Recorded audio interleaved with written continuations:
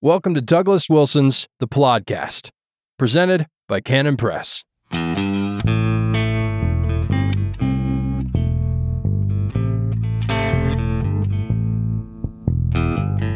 Yes, God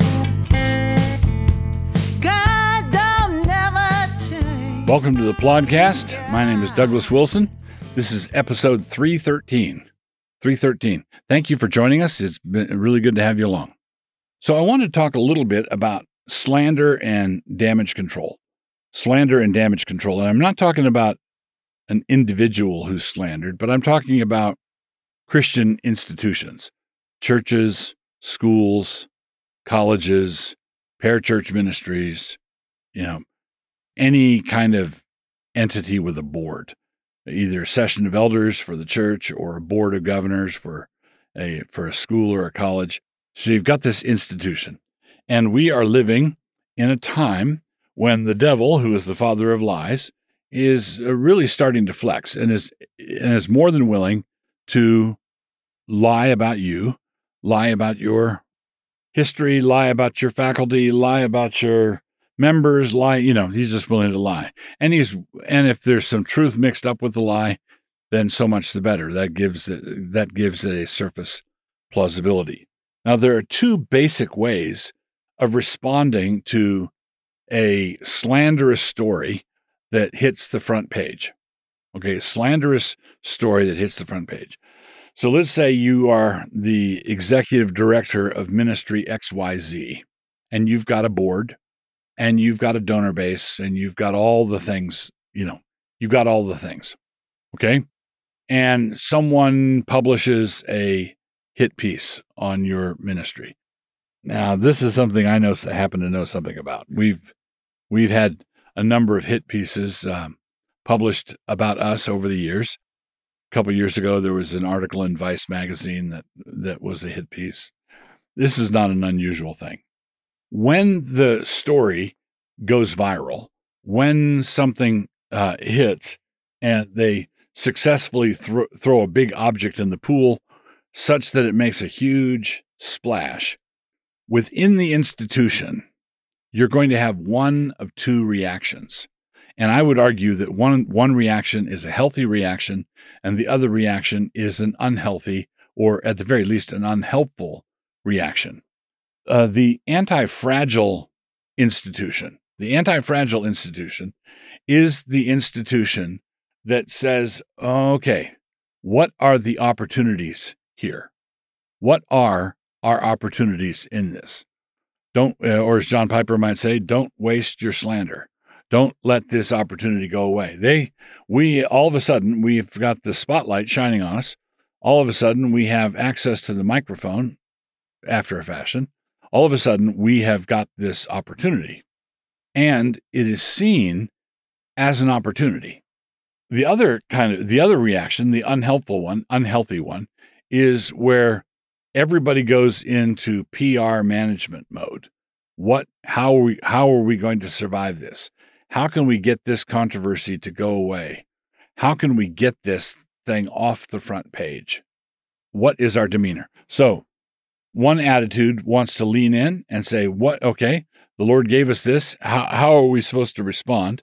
And the other reaction is to flinch, pull away, and to say, how do we get out of here? How do we get out of this mess? We don't want to be in this position. Now, let's throw another couple of examples in from the book of Acts. There are two episodes that involve the Apostle Paul. One happens in Ephesus and one in Jerusalem. In Ephesus, it's a Gentile riot. And in Jerusalem, it's a Jewish riot. And it's quite interesting that the Gentiles and the Jews riot in much the same way. It's the same dynamic. Same sort of thing is going on. One is they're rioting over their income that is threatened by Paul's teaching on idolatry. The silversmiths help agitate the riot because they're afraid of their livelihood. If this teaching of Paul's catches on, then what's going to happen to their little silver idols that they make? So they spent some time in the theater there at Ephesus, shouting and yelling, "Great is Diana of the Ephesians," And Luke, in this very coy comment, says they didn't know why they were there. They were just rioting. Then in Jerusalem, it was assumed that Paul had taken, I think it was Titus, into the temple precincts with him, which he hadn't. But they set up a stir and a fuss, and they riot there in the court of the Gentiles.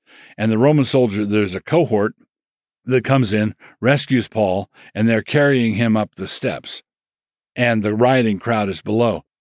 And in both places, in Ephesus and in Jerusalem, Paul saw the rioting mob as a speaking opportunity. he thought, oh, don't waste your riot, right? So it says in Ephesus that there were some magistrates there, pagans. They were actually religious functionaries, and it says that they were friends of Paul. So Paul had a connection with them. They were pagans, but they sent word to Paul, please don't try to enter the theater. Please don't go in. We know that you're going to see this as an opportunity to preach Christ and him crucified to the rioting mob. Please don't do that. So that's in Ephesus. Paul, being carried off by the Roman soldiers, addresses the officer in charge, and he speaks to him and surprises the officer with his ability to speak his language. And he asks for permission to speak to the crowd. Now there, it wasn't a bad idea because he did quiet the crowd down, and he was surrounded by Roman soldiers, and they were up on the stair step where nobody could really get at him. But the thing that's interesting about this is Paul very much thought of these disturbances as opportunities. He would lean in to the disturbance. And we are far more skittish than that. And this is why I would say the PR marketing, how is this going to play in the papers, nervousness is far more dangerous to the long-term health of an organization. We really need to lean against that. Always will be God. So continuing with episode 313 of the podcast, we continue to earn our graduate credits in sin. The course is called Hamartiology, and this week the word is kakurgos, which is translated as evildoer or malefactor. It's Kakurgos, kakurgos. And this is interesting because our word last week, kakopoeo, was translated with exactly the same two English words, evildoer and malefactor. So there are a handful of times that both these words are rendered into English in the Bible, and there's two different Greek words, but they are rendered by the two identical English words, evildoer and malefactor. But in the Greek, the former was literally doer of evil. Poieo is to make or to do, and this word is worker of evil. It all amounts to the same amount of badness, though. Three of the uses of this word are found in Luke, describing the two thieves who were crucified on either side of Christ. And these three uses are all found within a few verses of one another. So this is Luke 23, verse 32, verse 33, and verse 39. So I'll read those three verses. And there were also two other malefactors led with him to be put to death. Okay, there's our word, malefactors. And when they were come to the place, which is called Calvary, there they crucified him and the malefactors, one on the right hand and the other on the left. That's verse 33.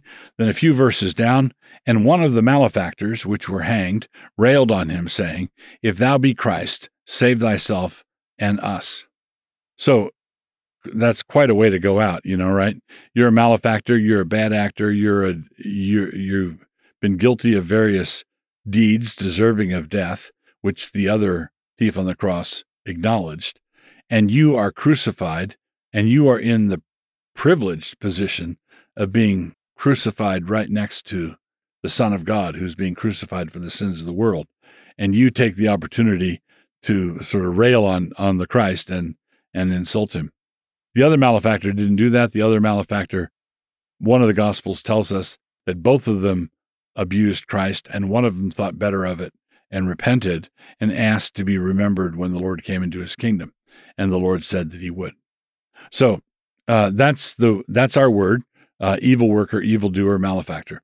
In 2 Timothy, the Apostle Paul comments on how he was locked up, chained, as though he were an evildoer. Okay, but he was nothing of the kind, and the truth for which he was bound was in no way bound. That is always the way when evil persecutes the righteous. So when evil persecutes the righteous, one of the evil things that evil does is it accuses righteousness of being evil.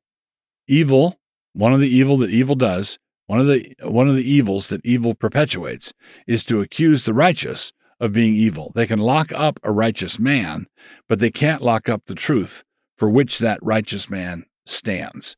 You can lock up a righteous man, but you can't lock up his truth.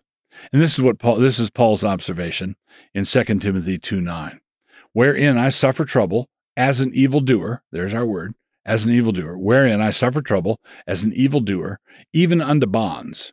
But the word of God is not bound. God don't never change. He's God. All right, so carrying on with episode 313 of the podcast, the book I'm reviewing today is a work of fiction, and I'm not even sure what age group it's for, probably younger readers, maybe junior high, high school, and adult. I'm reading it. This book is a book called Rabbit by Charles Higgins. And that the author is a pseudonym. The author is writing under a false name, under a pen name, under a pseudonym. So Rabbit by Charles Higgins. Now I will just say one thing about this book, and I'll say this one thing about the book by comparing it to another book. When I read the book by Leif Enger called Peace Like a River, which I think is his outstanding work. I've read a couple of his others, which I didn't think were as good. But Peace Like a River was a book where I was like 3 pages in. When I was 3 pages into Peace Like a River, I was deeply invested in what happened to everybody.